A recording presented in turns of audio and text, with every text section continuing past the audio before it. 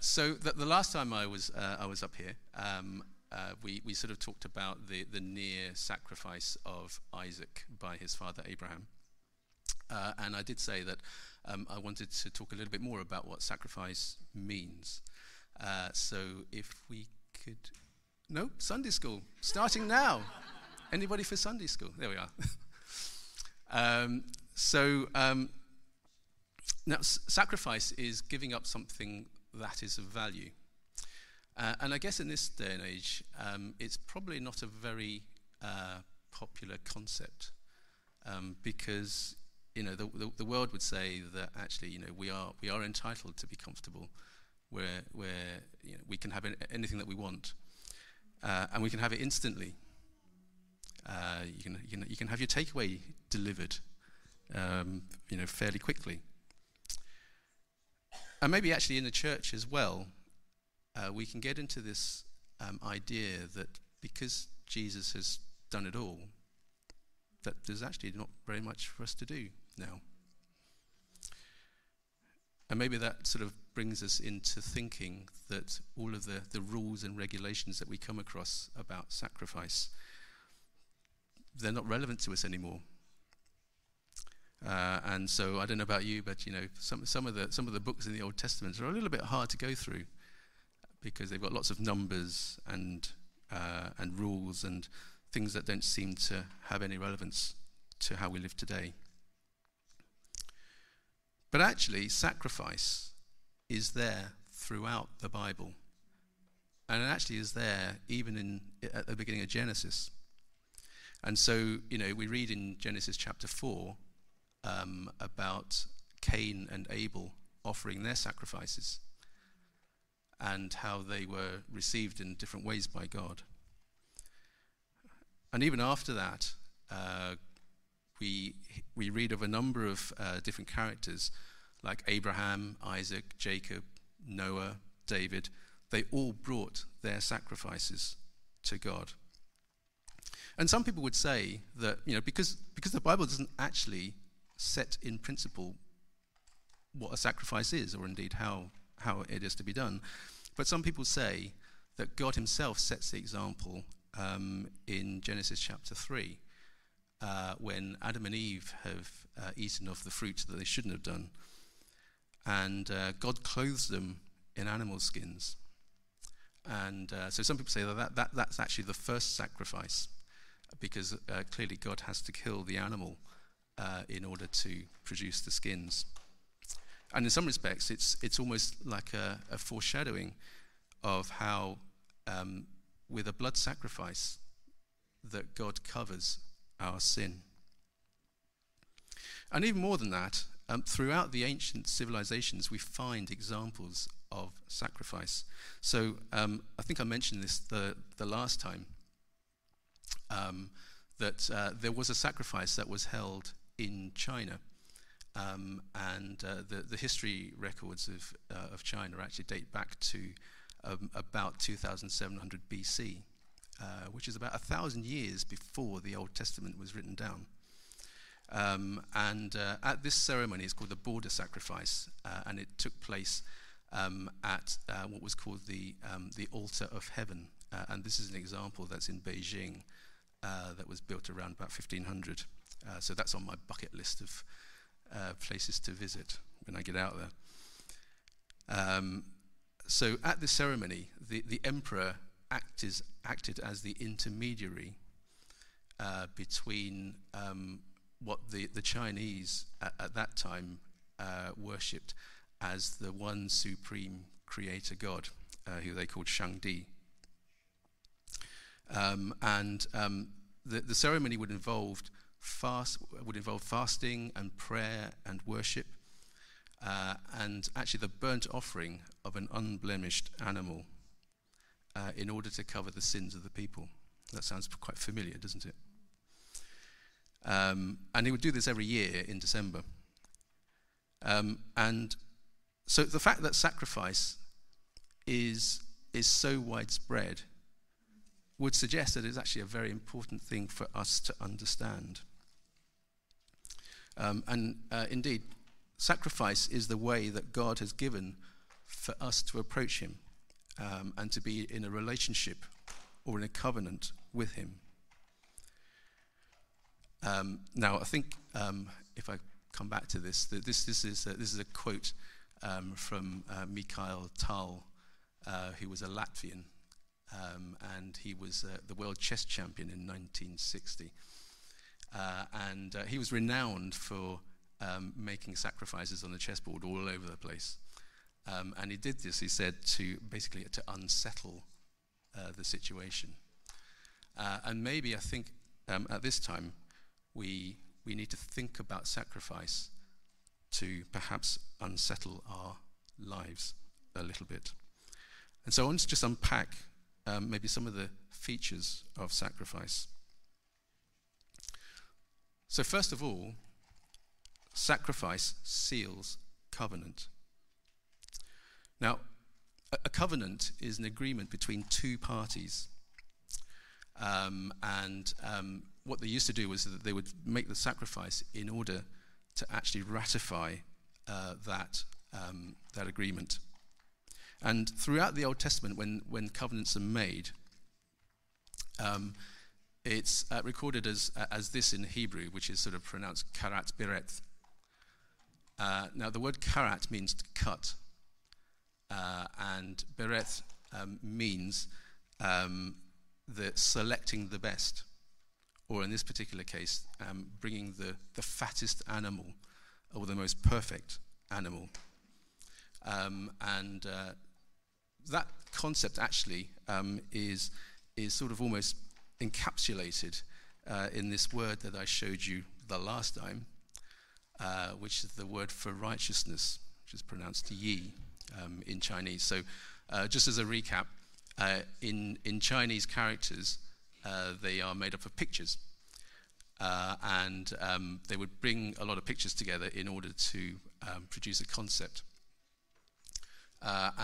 So this character is actually made up of two different characters. So you've got the first one, which is the bit at the top, which if you can sort of maybe sort of have a little bit of a play in your mind, the two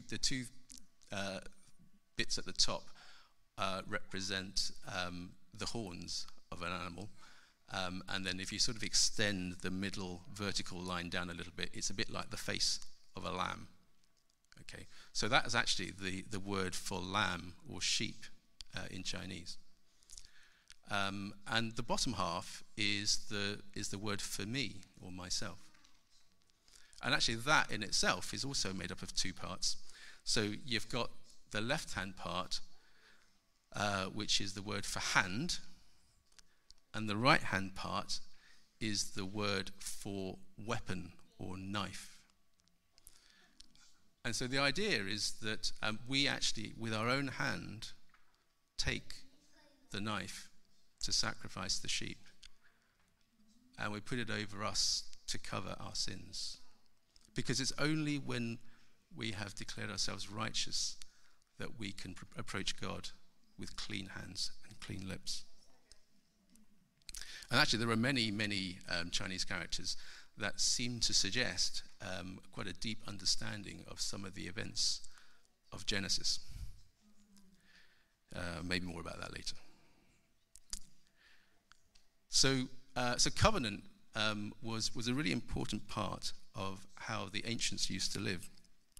And there was an understanding that there were some really serious consequences if you broke that covenant. And so we read in Jeremiah chapter 34, verse 18. God says, "Those who have violated my covenant and have not fulfilled the terms of the covenant they made before me, I will treat like the calf they cut in two and then walked between its pieces." So the way that the covenant was made in ancient times was that they would actually take the animal, cut it in half, and then the two pieces would be laid apart, and the covenanting parties would walk between those two halves. And the understanding was that if you broke the covenant, then you would become as if you were that sacrifice. So, i.e., you did. Okay. So it was really, really serious. And the breaking of the covenant basically meant death.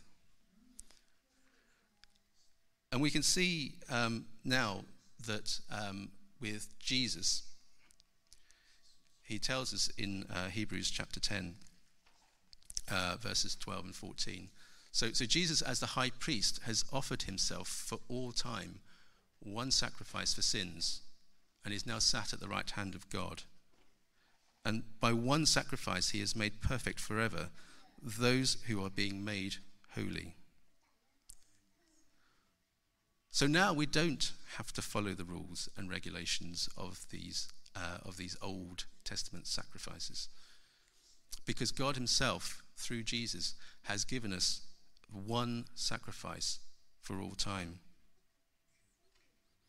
But I think sometimes, because Jesus has done it all, we can perhaps take things for granted. We can take God for granted.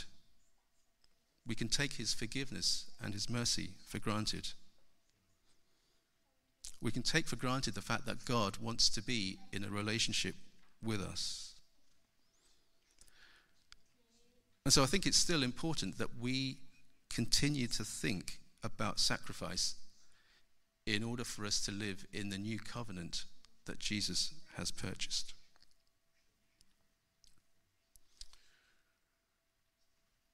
And so the thing that I want to think about now is the fact that sacrifice is costly.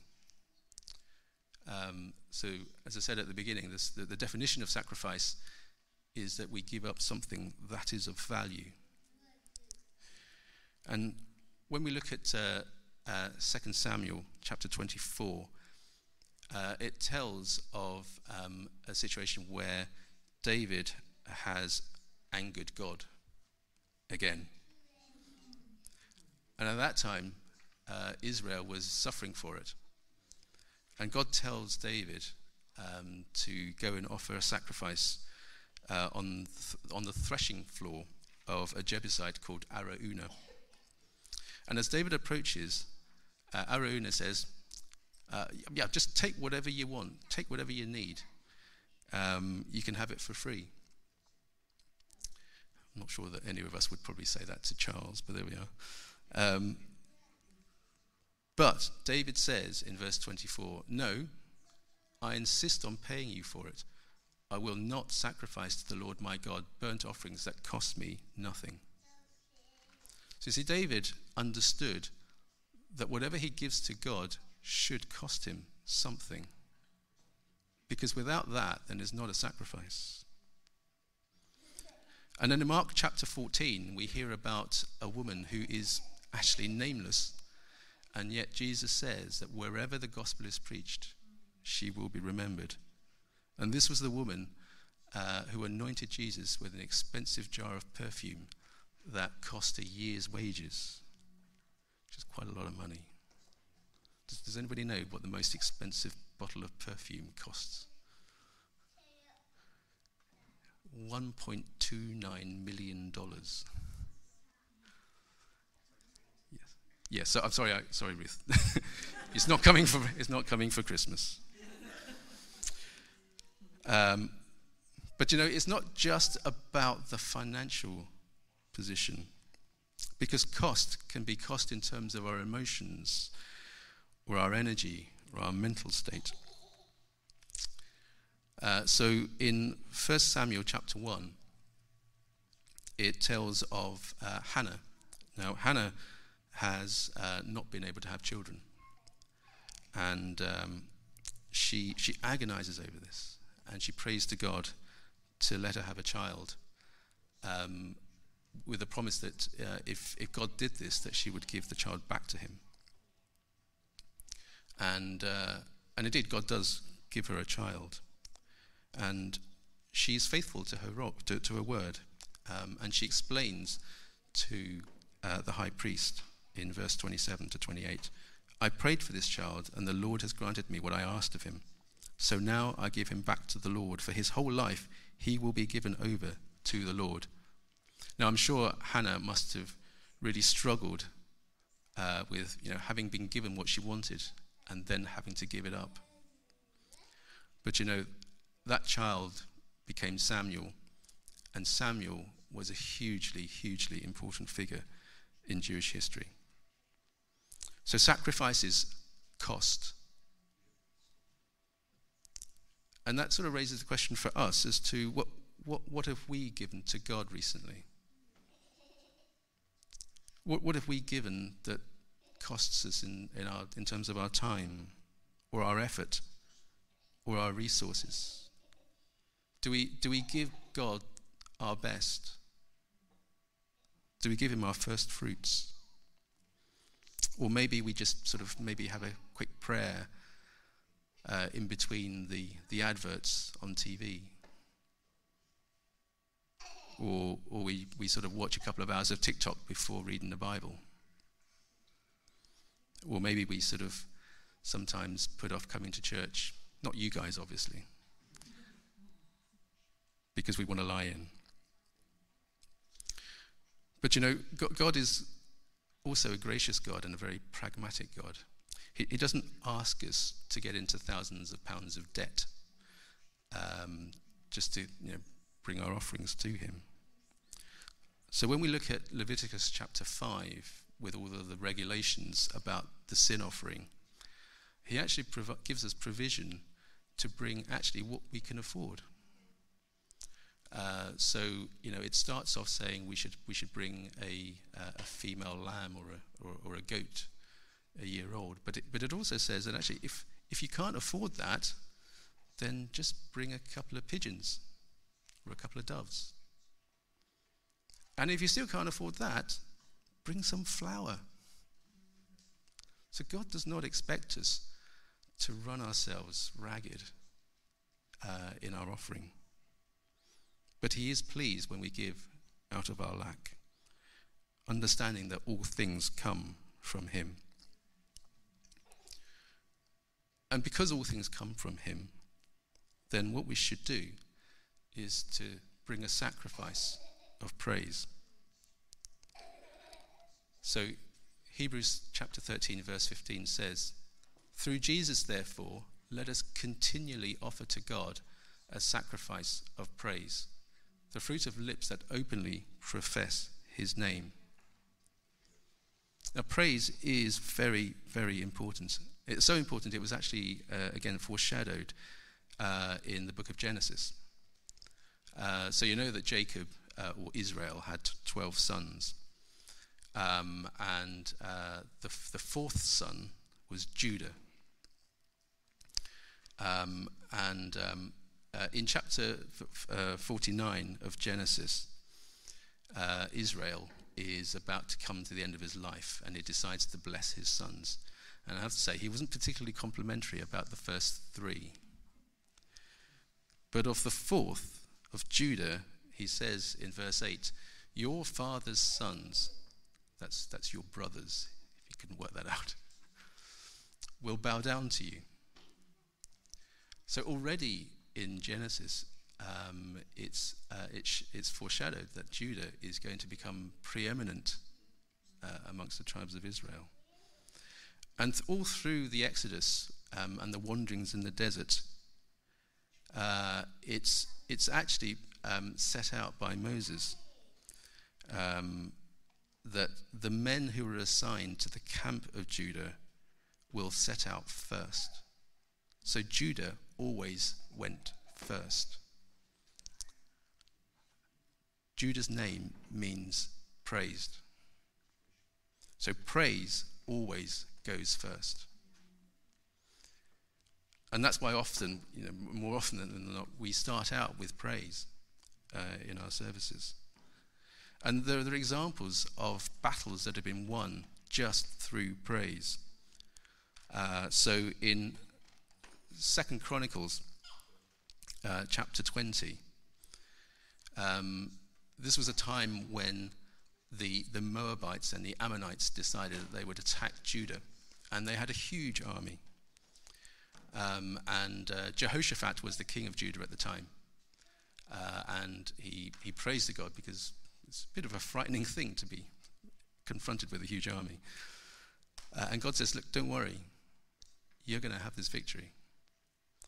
And verse 21 to 22 tells us that after consulting the people, Jehoshaphat appointed men to sing to the Lord and to praise him for the splendor of his holiness as they went out at the head of the army, saying, give thanks to the Lord, for his love endures forever. And as they began to sing and praise, the Lord set ambushes against the men of Ammon and Moab and Mount Seir, who were invading Judah, and they were defeated. So the army of Judah actually didn't need to lift a single sword, but they won the victory. And so we should continue to praise God. Now, why is praise named as a sacrifice? Because actually it's very easy to praise God when things are going well. But praise is a sacrifice because often things don't go well. We don't have the comfortable life that perhaps sometimes when we become Christians we're sold. Because there's the cost of living crisis. There are people that are choosing between heating their homes and feeding their families. Maybe you're feeling ill. Maybe you have some problems with relationships. Maybe you've lost or are losing a loved one. Times are hard, and we go through difficulties. But praise is a sacrifice because even in those circumstances, we should still continue to praise God. And it is a choice. We can choose to do so. Because praise is not about how it makes us feel. It's not about giving us a warm, fuzzy feeling. Praise is there because we worship a God who is great, who is supreme. And if you go back to Hebrews chapter 13, verse 15, it says, to continually offer our praise, the fruit of lips that profess his name. So praise is not just for Sundays. It's not just when we meet. We need to profess the name of Jesus whenever opportunity arises. And that can be to our family or our friends, our colleagues, or our neighbors. And that might make us uncomfortable.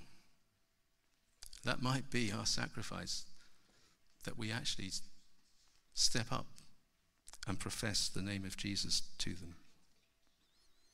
Because it's all about bringing honor and glory to our God. And it may be that actually what we need to do is to recognize that we are nothing. And therefore, sacrifice is also a sacrifice of humility.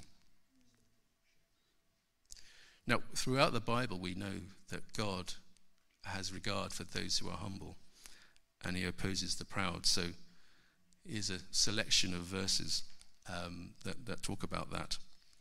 So we have 2 Samuel chapter 22, verse 28. It says, you save the humble, but your eyes are on the haughty to bring them low. Psalm 147, verse 6 says, the Lord sustains the humble, but casts the wicked to the ground. Proverbs 3:34, he mocks proud mockers, but shows favor to the humble and oppressed. And Matthew 23, verse 12 says, for those who exalt themselves will be humbled, and those who humble themselves will be exalted. Humility stems from the fact that we are nothing, and we bring nothing to God. So in verse 51, in Psalm 51, this is a psalm that David has written, and it's after he's been challenged by the prophet Nathan over the affair with Bathsheba, and the fact that he then had her husband Uriah killed. And David recognizes that he has done wrong. And we need to recognize that we have done wrong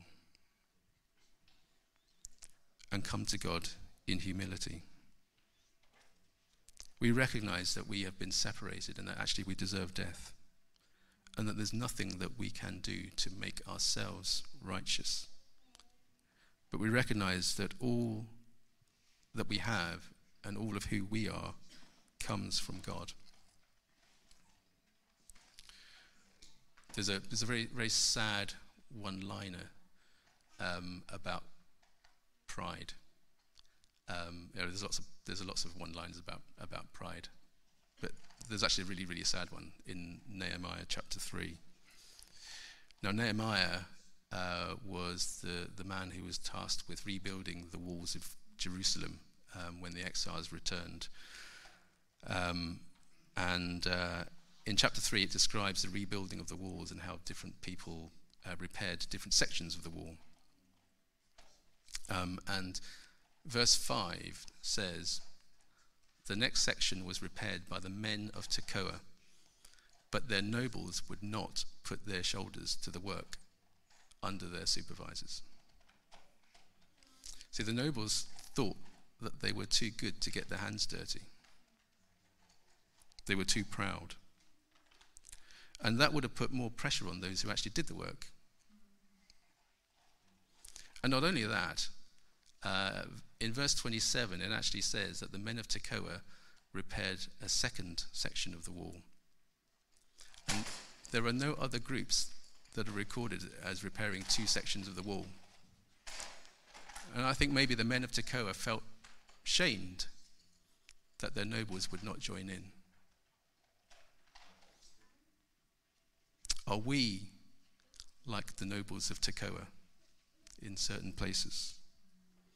Because, there is plenty of work to be done.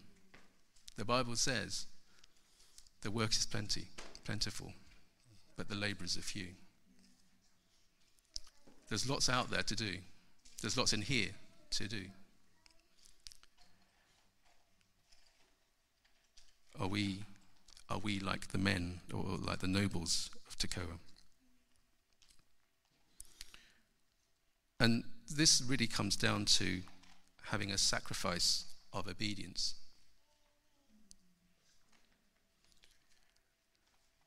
So in 1 Samuel chapter 15, it actually describes the rejection of Saul as the king of Israel.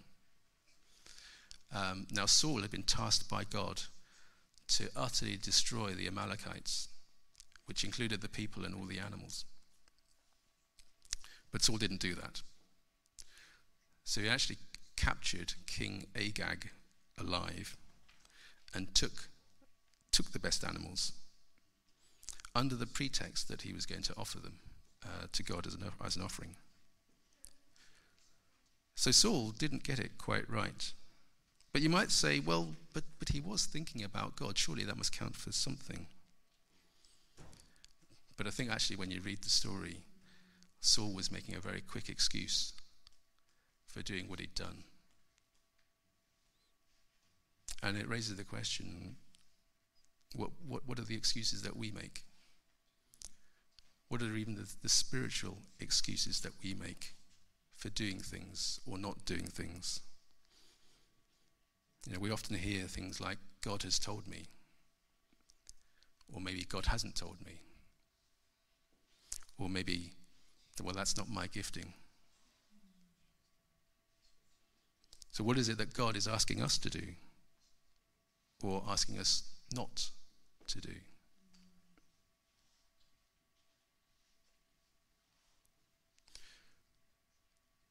So